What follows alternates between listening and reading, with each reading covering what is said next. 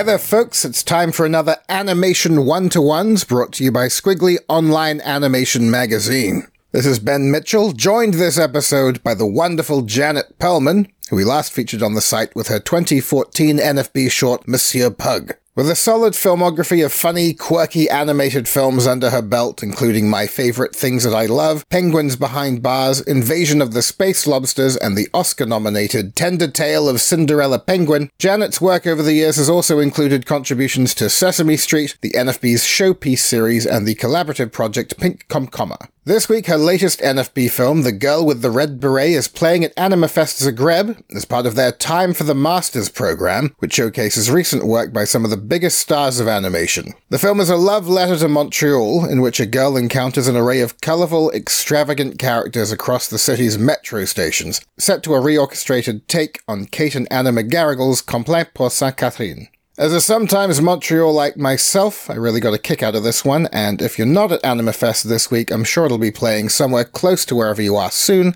so keep an eye out. In the meantime, let's catch up with Janet Perlman. The Girl with the Red Beret, it's a film made with the NFB, an organization you've had a pretty extensive history with, working with them over the years. Can you tell us a bit about how that all began, how that relationship started? I was in art school. And I was in an animation course, and it was in Montreal at the Montreal Museum of Fine Arts School of Art and Design, which doesn't actually exist anymore. But at the time, they had some teachers from the National Film Board, and I lived in Montreal, and I'd heard that they were hiring students for the summer, that they'd take 2 or 3 students every summer in a program they had. And so I applied. And they actually, I already had made one film at school, and it was really crude, very rudimentary, but funny. Anyways,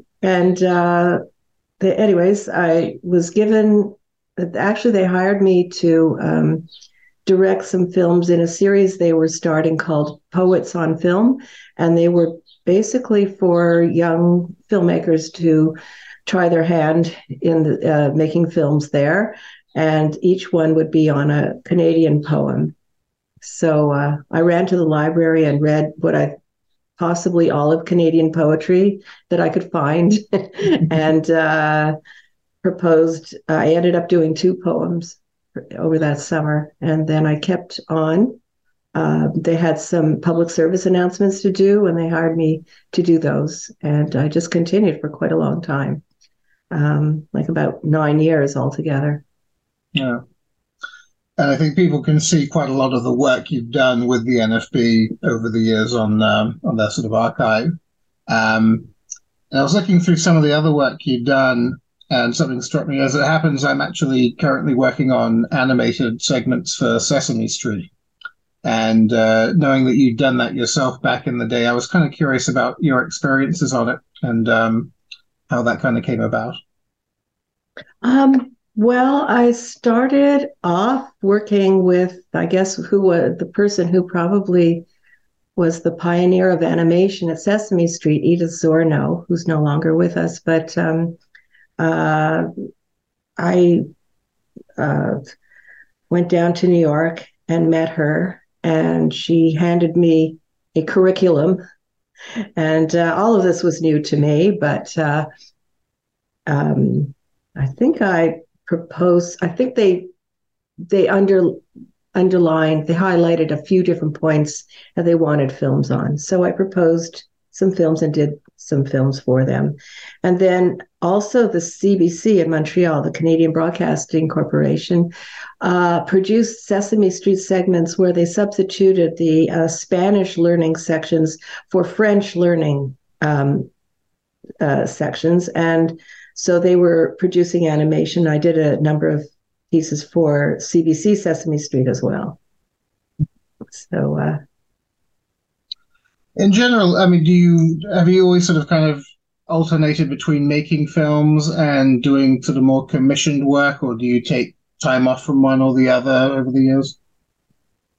Well, I think I've alternated between making short animated films, which is my favorite thing to do. I don't always have something going. It's hard to get one of these films going. Actually, many years passed between them. And so I've done a little bit of commercial work. I've produced with my own company, but usually my own films, but more commercial for television, a little bit. And also more recently, and actually all the way through, I've worked for other directors, adapting to their style and doing animation for their projects. And I've worked with some really wonderful illustrators and directors and to do animation, in a style completely different. And I like doing that, actually. So it's I don't have to worry about the whole film because I'm not the director. And I just have to concentrate on the animation and drawing. And that's what I basically love to do. Yeah, it's interesting, like looking at your new film and what it kind of brought to mind. I think I was mentioning just before we started recording, like it brought back a lot of memories of the city, and specifically how the Metro, to me, weirdly has been a place that's kind of inspired creativity. And I can't quite articulate why, but I just have so many associations of just waiting for trains to come and coming up with an idea for something, a song or a piece of animation or something like that. There's something very specific about that atmosphere. I wouldn't say anything I ever came up with was quite as happy-go-lucky as this film feels. There is a very joyful space you make the Metro out to be, and I was kind of interested in that. Was that always kind of how you've seen it, or is it more a case of sort of subversion in a sense? Well, I think partly what brings that joyful flavor to it is the music, because I first thought of doing a film to the song Complainte pour Ste-Catherine, or in English it would be Lament for Ste-Catherine, though it doesn't, anyways. I think it's a really fun song and very uplifting, and I just wanted something that fit the mood, and I had no idea what I would do at first, and it just kind of came out that way.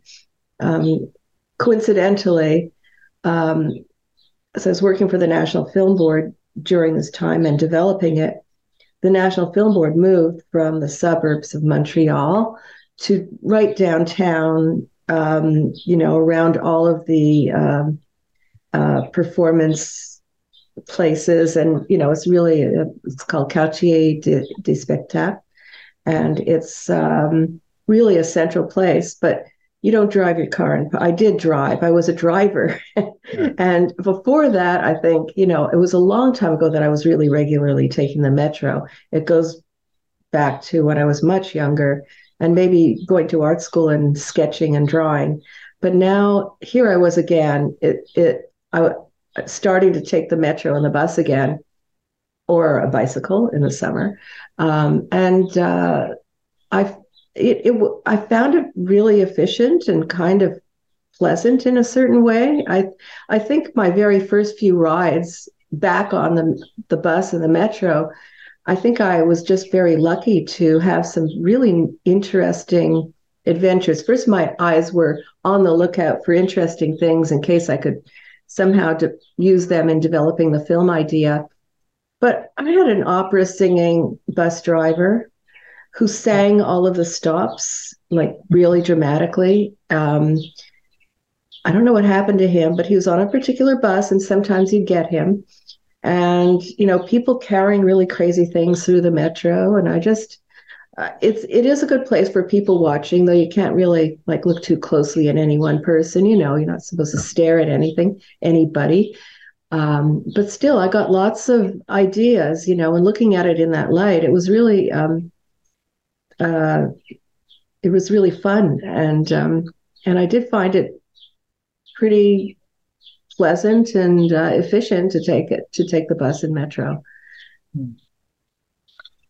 Circling back to what you're saying about the song, and I was kind of curious if you had any kind of relationship with the songwriters or the performers themselves, or if not, how you kind of approach them to bring the song and make it animated. Yeah, well, I have known Kate and Anna McGarrigle since the time they wrote this song in the 70s, in the mid 70s. They were friends of friends, and there were gatherings, musical gatherings, where there was a lot of cooking and eating and music playing, and I would go to these gatherings. And so a lot of their friends and family also have played with them all these years, and I met all of them too. And so I've just known them really for a very long time. And unfortunately, Kate passed away. But I approached Anna and asked what she thought of me doing a film to it, and she was happy to do that. And actually, I mean, she was happy that a film was going to be made, and they have had others of their songs made into animated films, a couple of them, or that they performed to. Black Fly, Black Fly, no. The Log Driver's Waltz, which is one of their songs, and is done very well for the National Film Board. And so when I approached Anna, I also wanted to ask her to kind of explain a little bit better the lyrics, because I wasn't sure what some of them meant, even with Google Translate. It wasn't clear, and also wasn't clear what they meant by those words. And they were written by Philippe Tatarchev, who worked with them as a songwriter, at least for their French songs, for a long time. And so I got a better idea of, there's nothing like saying you'll do a film to a song and then realizing you didn't even fully understand the lyrics. But it turns out they are just a little playful and nonsensical, and just, random little ideas and statements all stuck into a song. And it works really well as lyrics. It didn't necessarily make sense for a film as a story. There's no story there or specific theme. So I just took the metro as a theme to start, because it starts talking about the metro at the beginning. It mentions it. Yeah, I was curious about that, because as bad as my French is, and it's pretty bad, my Quebecois French is just, I'm lost at sea. So I wasn't sure, I was wondering if the visuals in the film were at all kind of a direct interpretation of what's going on in the lyrics, or if there's more kind of poetic license in that regard. Well, the basic scenario, there's none of that in the song, but all of the things that are mentioned in the song are at some point referenced. But if you don't know the song or understand the song, it really is not important. The fact that there are mosquitoes in there, it worked fine. And I wouldn't have had mosquitoes in there had they not been in the lyrics, but it added something to the story. So I found, this reference to hockey. So I thought hockey would be fun, especially if nuns played it. So there are various references throughout, but I try to make the reference come around the time of the lyric, but it isn't even absolutely exactly, because also some of the lyrics repeat. So I wasn't going to repeat the images. So as far as then coming up with other kind of visual concepts then, and you mentioned some of the kind of quirky aspects of taking the metro, were there other kind of first-hand experiences of your own that you kind of put into the film? There are all kinds of details. I guess, first of all, I'm in the film sketching some of the people, because I'm just referring to myself, but it's myself in the 70s when I used to take the metro. So it's not today. There is someone sketching in the metro, and that's me. There was someone who was trying to bring a woman with high-heeled boots on, but on the other side of the platform was ready to get on a train with a huge piece of, I guess, drywall, a huge thing. I mean, they're going to do some renovation, and it looked like it was as big as the car. And unfortunately, my train came, so maybe I should have stayed behind to see how she did it. but I didn't. I got on the train and I left.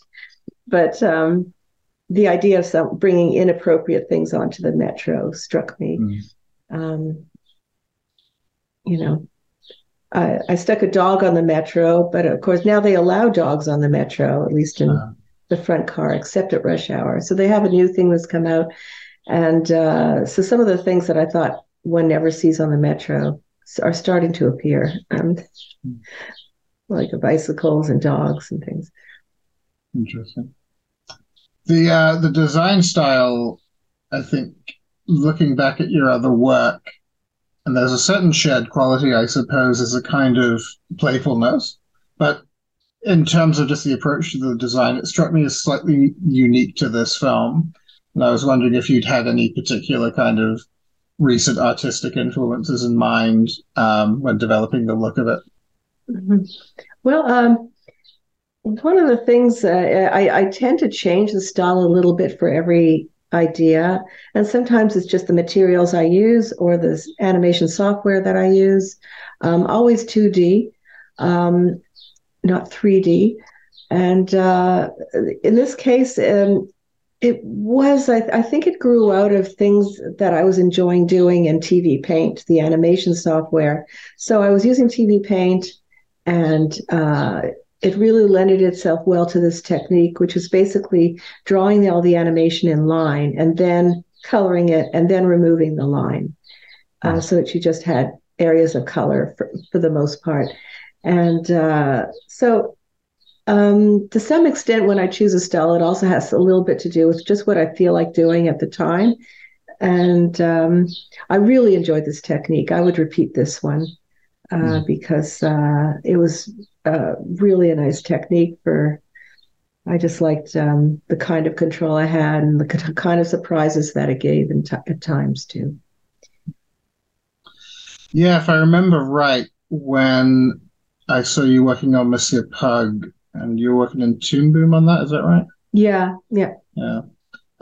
So did that not quite appeal as far as going back to Toon Boom again? Well, I like Toon Boom a lot. It's for those who know about this, it's a vector-based software, and so you can work with it in a bit of a different way, and it has a lot more flexibility in terms of camera moves and changing things and substituting, changing colors, all things like that. Those are the advantages in Toon Boom. Again, if I remember correctly, it felt like you did a lot of, if not all, the animation basically yourself. And would that be the case with this film? Yeah, I worked with an assistant on Missy Pug actually, no, I did all the animation, and I worked with an assistant for coloring in. Right. On this one, I did everything. I did the coloring in as well, which I'm thankful that they gave me enough time to do that. I enjoy doing it. I enjoy switching from animating to coloring in and going back and forth. It's just, switching, it's just much more fun to switch from each task. But I think it gave me a chance to really reflect. As I was coloring in, I made additional changes. So this film had the advantage of my being able to sort of revisit, because I was revisiting my own work, and so I was able to refine the animation or bring in other ideas as I was coloring in. I do that. Whereas when you finish animation, you have it either in between or just colored in. It comes back, and yes, you can make changes, but I was actually just reflecting on each scene for a longer period of time because I was doing the coloring. Yeah, and although they push sort of auteur filmmaking, I feel as though that's perhaps quite rare at the NFB, that as a director you would kind of be able to be in control of all the animation. Usually it feels like there are teams, or at least small teams. Were they fairly kind of hands-off as far as like letting you sort of get on with it and sort of come up with the ideas, or did you have to sort of show them your progress as you went? They were generally hands-off, but I had to show my progress as I went along. So that's fine with me. I mean, there were working with my producer, Marc Bertrand. He would make suggestions, and he didn't. It was really nice that, if I didn't feel like that was a good idea, I just didn't do it. But he had some very good ideas as well, which I incorporated.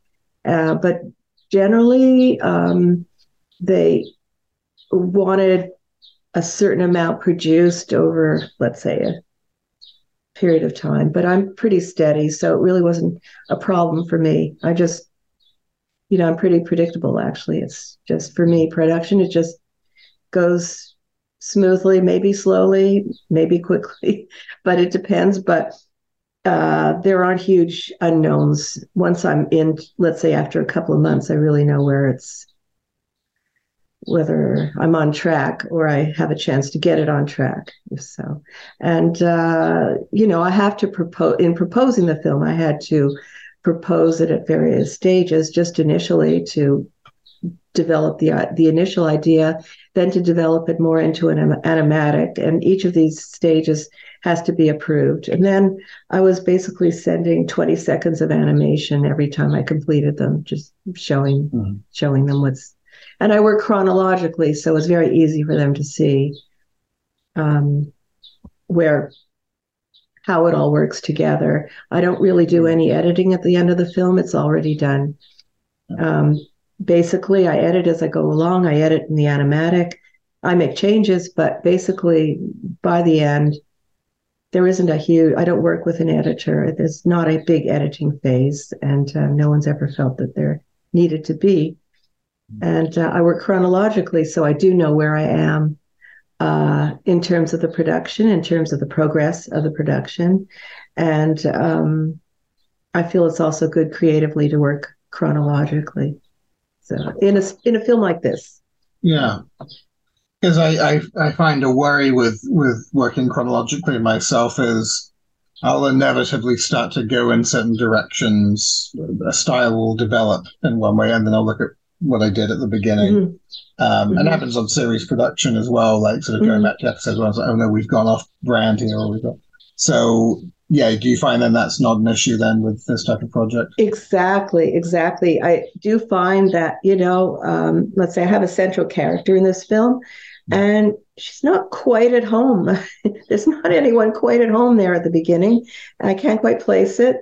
And I slowly refine the design. And I might go back and change it if something is really different, needs to be fixed. But in general, I'm getting to know the characters as I'm animating them in the order that they are introduced, the same as the audience is. So you never see that, some inconsistency in terms of the design or even style of animation, because that also develops. They kind of learn it all along with me. And you worked with Judith Gruber-Sitzer on this, and I know that she's worked with the NFB a lot, and I gather you actually have been a fairly long-term collaborator with her. Can you tell us a bit about that relationship and what she brought to this film, given that it's based on an existing song already, what her kind of involvement entailed? Well, I first met Judith working on Dinner for Two. I was looking for someone to do the soundtrack, and that was sometimes I work with a soundtrack, pre-existing soundtrack, but this time I just animated a film and needed the soundtrack, and so I really liked some of the other work she had done, and so she asked her to do the music for that film. And since then, we've had really good, a good working relationship. And she has done the music for almost everything I've done since. And I find her very versatile, flexible, and so totally different kinds of soundtracks, that she'll find a really good, interesting approach for the sound. On this film, the song Complainte with Ste-Catherine is 2.5 minutes long, and the film is 5 minutes long. I figured she was probably going to be involved in some way in the soundtrack, but it wasn't clear what she was going to do at the beginning. But I started animating the film, and I decided to cut it into 2 pieces and put a lot of ambience in the middle. And I worked with it that way. I worked with animating to the music, then kind of filled it in the middle, and then went back to it at the end. But it wasn't obvious what to do about that. So she proposed that the soundtrack was kind of going along one track, and then there was the animation on another track. Sort of, they were just both going along together, but I was not illustrating the soundtrack. So she suggested ways to bring the song closer to the characters in the film. And one of the things she suggested was that there be maybe a few characters doing lip sync of, some of them would sing the song. I always had the nuns singing, which is a whole crowd of nuns with hockey sticks singing in the middle, and I always had the McGarrigles singing as buskers with a grand piano in the metro. But there weren't any other characters singing. I tried it and it didn't work. Actually, it was strange. Like, why would they be singing that? But she managed to bring all different ways that she could bring it closer. For one thing, she took out the singing, the voices in some parts, and made it instrumental. We brought in. She also brought in some people to sing along with it. And what happened was, because she had to do all these changes to the soundtrack, it turned out we didn't really have access to, we couldn't find them, these separate tracks for the original recording. So we didn't have that to work with. So it was decided to re-record the whole thing. And she basically scored it very closely. It's closely as possible to the original music, but there are also instrumental parts, and brought in a bagpipe. She suggested a bagpipe. I thought that was really funny, so I brought in a bagpipe character into the film, and that was really at the end. And then what was interesting was, and I should mention also, of course, that the 2 daughters of Kate and Anna McGarrigle, Martha Wainwright and Lily Lankin, they are the ones who sing the main parts in the song, and they're the daughters of the McGarrigles. So it's really kind of touching that they're the ones who've done this. And so it was recorded. Fantastic band was put together, and it was really just fantastic people working on it. What was interesting was, whenever a character would sing, if they just sang along with the song, you didn't really hear them. They just blended in. They had to sing badly. So we have a number of people singing badly in the film, off key, off tempo. And you hear them, and they become certain characters in the film. Interesting. Well, it makes for a really lovely overall result. And like I said, it really made me pine for the city. So, I hope it has a good run ahead of it. And thank you very much for talking to me today. Thanks very much to Janet Perlman for chatting with us, and The Girl with the Red Beret plays at Animafest Zagreb Thursday, June 8th, 3:30 p.m. in their Time for the Masters screening. So if you're over there this week, be sure to pencil it in. The festival website is animafest.hr. You can see more of Janet Perlman's work at janetperlman.com, and to check out more of what the National Film Board of Canada's up to, visit nfb.ca. Of course, if you're an animation fan in general, the place you want to be is squiggly.com for all our news, interviews, features, podcasts. If you've not checked us out yet, then be assured it's a treasure trove of wonderment. and you'll wonder how you lived without it for so long. You can also follow us on our socials, facebook.com/squigglymagazine, @squiggly on Twitter, and @squigglyAnimation on Instagram. Of course, that's squiggly spelled SKWIGLY. None of us remember why, we just live with it at this point. Well, that's all for this episode of Animation One-to-Ones. Be sure to subscribe to our YouTube channel and or your preferred podcast platform so you don't miss the next one, which is coming pretty soon, so stay awake. Until then, I've been Ben Mitchell. You've been wonderful. Bye-bye and happy animating.